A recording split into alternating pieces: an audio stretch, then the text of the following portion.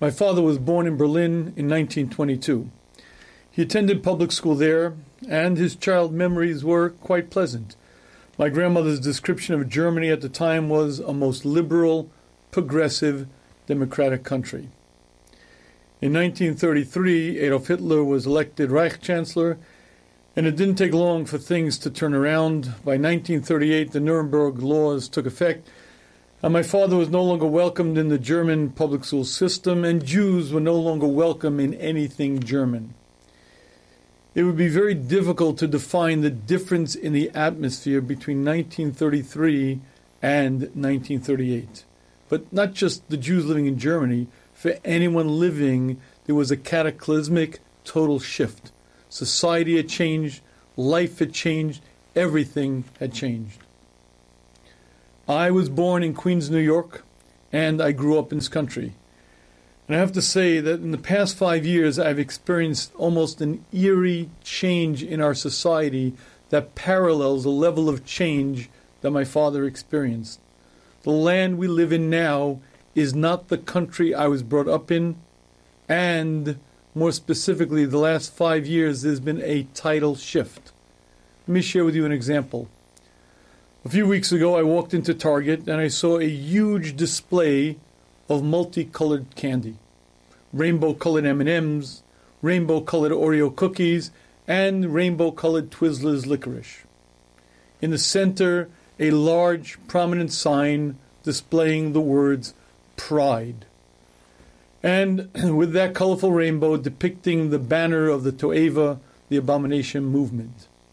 Now, it's true that adults consume candy, but by far the largest consumers of candy are children, and understanding that this display was focused on the target group of children brings home a very specific point, and that point is very little to do with pride, because pride is the least of the problems.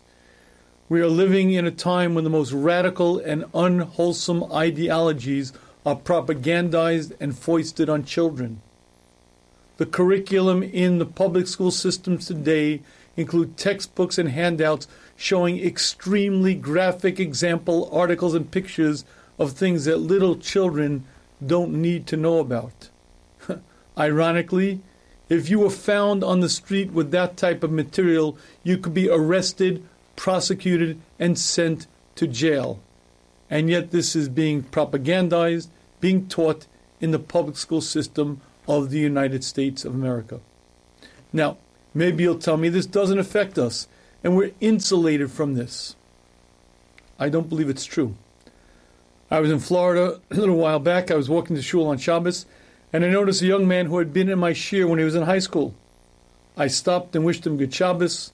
We spoke for a few minutes, and I couldn't help but notice his teenage son. And I was a bit perplexed, because I knew this fellow reasonably well. We had kept up over the years, and he didn't have a teenage son. He did, however, have a teenage daughter. It took me another moment or two to put together the rest of the story. His teenage daughter no longer dressed or acted or identified as a girl. She is a Beis Yaakov graduate. Another man called me a few months ago explaining that his daughters are in a Massachusetts public school. One day he was driving his 11-year-old daughter to school, and she said, "Daddy, I'm 75% non-binary and 25% female." He explained to me he has another daughter in the 8th grade who said to him, "Daddy, I'm the only normal girl in my class."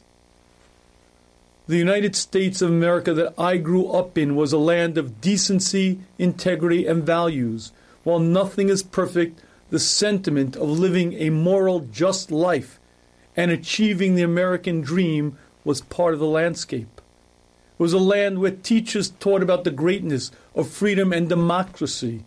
Respect for institutions and certainly respect for religion was a given. It was a land where hard work and decency was the American way. And while no system of government is perfect, the institutions of the land stood for law and order, integrity and decency, and promoted a healthy, normal lifestyle. The expectation of youth growing up in this country was that you would work hard, succeed, and live the American dream. Yet that is no longer the message. A deep cynicism has crept in, along with a powerful progressive political correctness that doesn't allow any dissent against the liberal approach to eradicate the very foundations of normalcy, decency, and wholesomeness. And if you say to me it doesn't affect us, I'd like to share with you a remarkable insight. Studies of immigrants show that when coming to a new country, most children of immigrant parents speak with the accent of the parents until the child goes to school, and then they pick up the accent of his or her peers. Because the peer group has the strongest influence on the child, far more than school, religion, or even the home. And what this means in simple terms is that if we recognize how perverse, how strange, and simply unhealthy society has become, that's because we come from the old country. But to kids growing up in these times, this is normal. They're growing up in a landscape where extremely debased and perversive lifestyles are taught, promoted, and encouraged. And that's only part of the problem. The family structure is almost non-existent. Divorce is at a 50% rate for first marriages. The family structure has become unglued. Even when parents are home, they're so distracted by constant pings and dings of social media. Just go to any public restaurant, park, or place of leisure. Find me people who are doing anything but staring down at the device in their hands. And one of the results of that is simply the sheer amount of unhappy, unwholesome people who are suffering has increased dramatically. And the question is, what can we do about it? Certainly limiting our engagement with the outside world. Certainly we could do everything to curtail our children's involvement in technology. But in truth, these are just stopgaps. They may help us, maybe a few, but the generation is at great risk. And why is that relevant right now? Because sometimes it's hard to recognize why we need Mashiach. We have a lot of good. We have freedom. We have opportunity. We're able to learn. We have yeshivas. Why do we need Mashiach? This sure is one reason. Because do you understand? When Mashiach comes, suddenly everyone gets it. From the darkness we now live in, suddenly the sun shines brilliantly as at midday. Hashem is revealed. Suddenly everyone, Gentile, Jews, small and great, sees Hashem clearly as the creator, maintainer, sustainer of all. Everyone understands completely what's right, what's wrong. And instantly, all of the issues, confusions, problems, troubles disappear. Certainly there's peace, certainly there's happiness, because mankind understands Hashem is the creator, there's a purpose in existence, right is right, wrong and wrong. And if this is only one reason to beg Hashem to bring Mashiach, that's true, but it's certainly a good place to start.